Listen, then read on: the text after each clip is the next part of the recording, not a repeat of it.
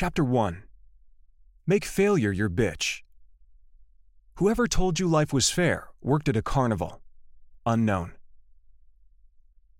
Ever been fired? I have. 3 times in a row, in fact. Divorced? Me too. Lost your home? Been there, done that. Lost 2 businesses at the same time? That's me. How about robbed at gunpoint? Traumatizing, isn't it? Accused of a serious crime, arrested and prosecuted by the court of public opinion even though you were innocent and only 12 years old? Yes, believe it or not, that really happened to me too. I've been through a lot of shit and survived. That's how I know you can too. Because I believe that with every loss you experience, be it your livelihood, your most significant relationship, your home, your sense of security, or even your reputation or identity, you will reap equal or even greater gains. That's certainly what I've discovered over the years. The trick is to get through the negative feelings you have about yourself to see this truth. But if you're like most people, you've been brought up to believe that suffering any of the above-mentioned losses makes you a loser, as if you've been labeled with a giant letter L tattooed on your forehead. Society shames us for failing or for suffering any kind of defeat.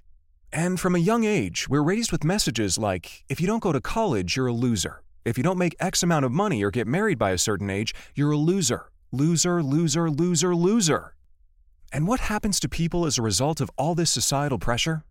Ashamed that they're less than optimal human beings, they end up as liars. Just look at all the bullshitting that goes on in social media. Most people post all kinds of crap about how they're living their #best lives because it appears they've reached a level of success and comfort where nothing bad ever happens to them anymore.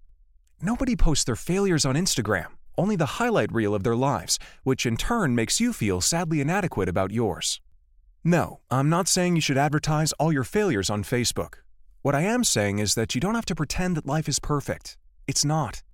The path to success is a bumpy-ass ride down a slippery slope, and failures happen to the best of us. They happen to all of us. So denying your failures and struggles is not going to help. Instead, facing up to your mistakes and learning from them will reap far greater benefits in the long run. Yeah, it's going to be painful, and I'm sure you've heard the expression, no pain, no gain. Well, as it turns out, I used to be a personal trainer as well as a competitive bodybuilder, and I can tell you it's the pain of ripping the muscles and repairing them into bigger, tougher muscles that makes us stronger and more resilient, and sometimes even champions. Without the temporary pain of reaching muscular failure, there is no growth. We all have the ability to turn failures into triumphs, to take what we've learned from them with us into the next venture, to turn disasters into dreams. In other words, the bad things that happen to you, the struggles and the failures, are nothing to be ashamed of. They serve an important purpose, to help gear you toward the success you're meant to have.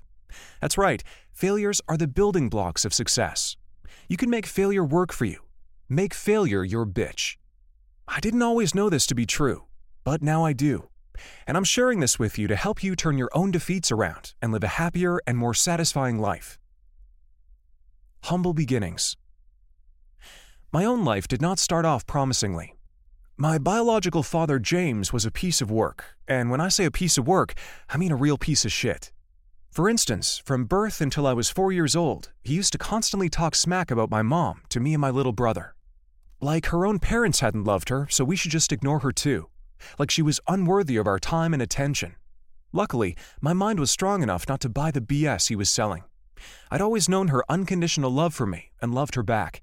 Him, not so much. James was an abusive husband and father. His abuse was mental, physical, emotional, and spiritual. He also abused drugs. Yeah, he was a real winner.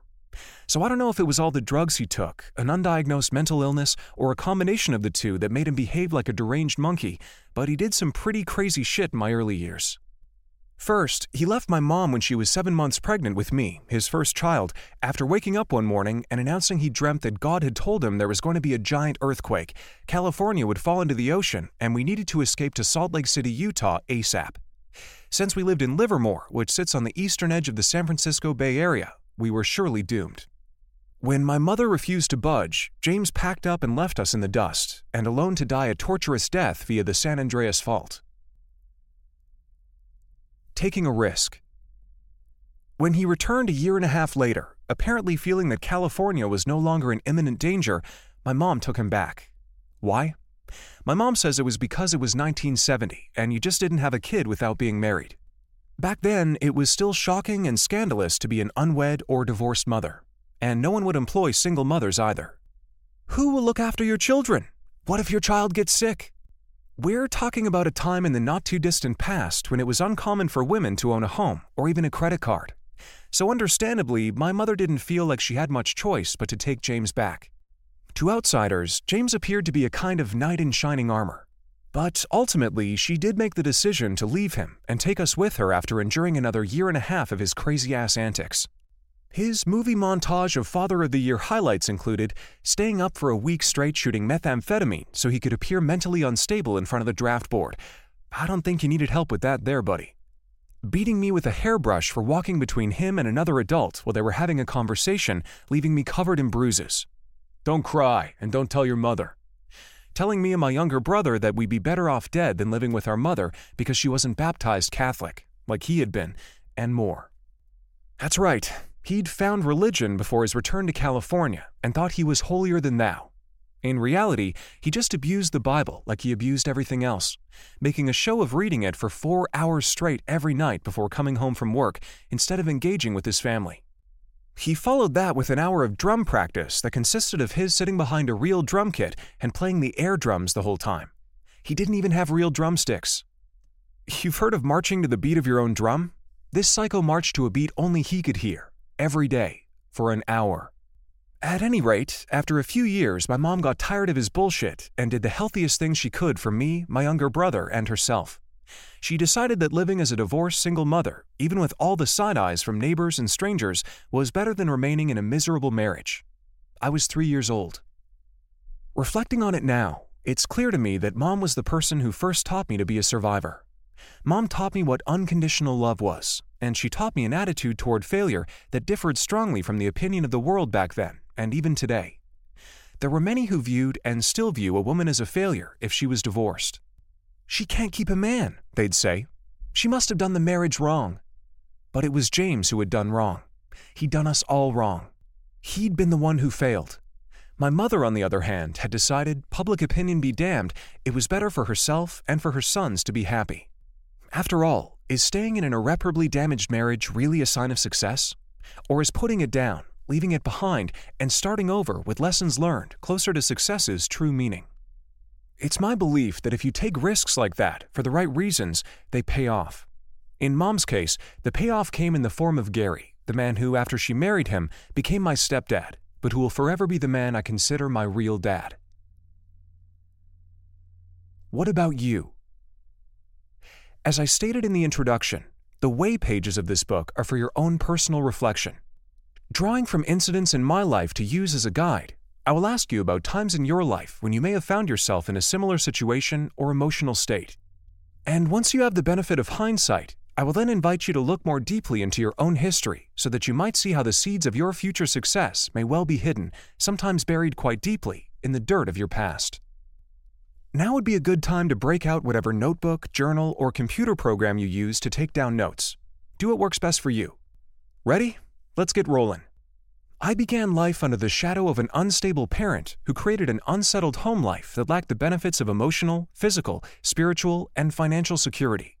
But while it may have been kinda shitty, it didn't stop me from becoming the man I am today. Why?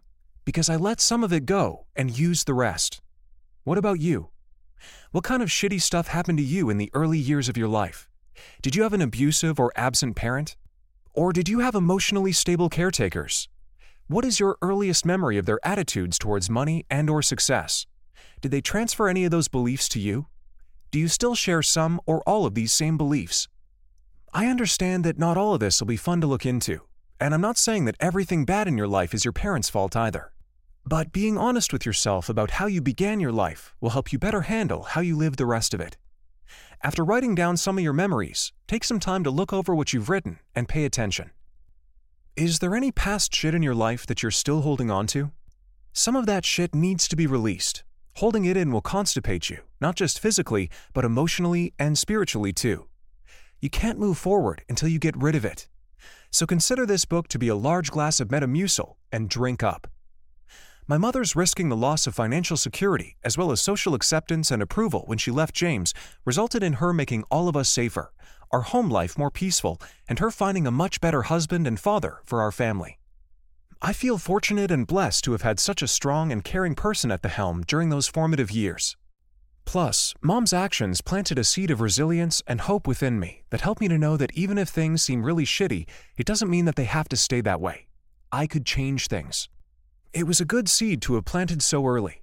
I would need it to sprout very soon after, as you will see.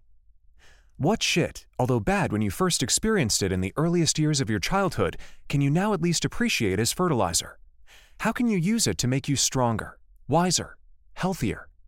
In my case, as bad as it was for me to lose my biological father to divorce at such a young age, I learned early that you don't have to take shit from people just because they're blood. And don't let people try to convince you otherwise. The best person to look out for you is you. Just as they tell you on an airplane to secure your own oxygen mask before assisting others, you must take care of yourself before you can truly help another. I also learned that people don't have to be related to you by blood in order for you to love them or be loved by them, as you will see in the case of Gary.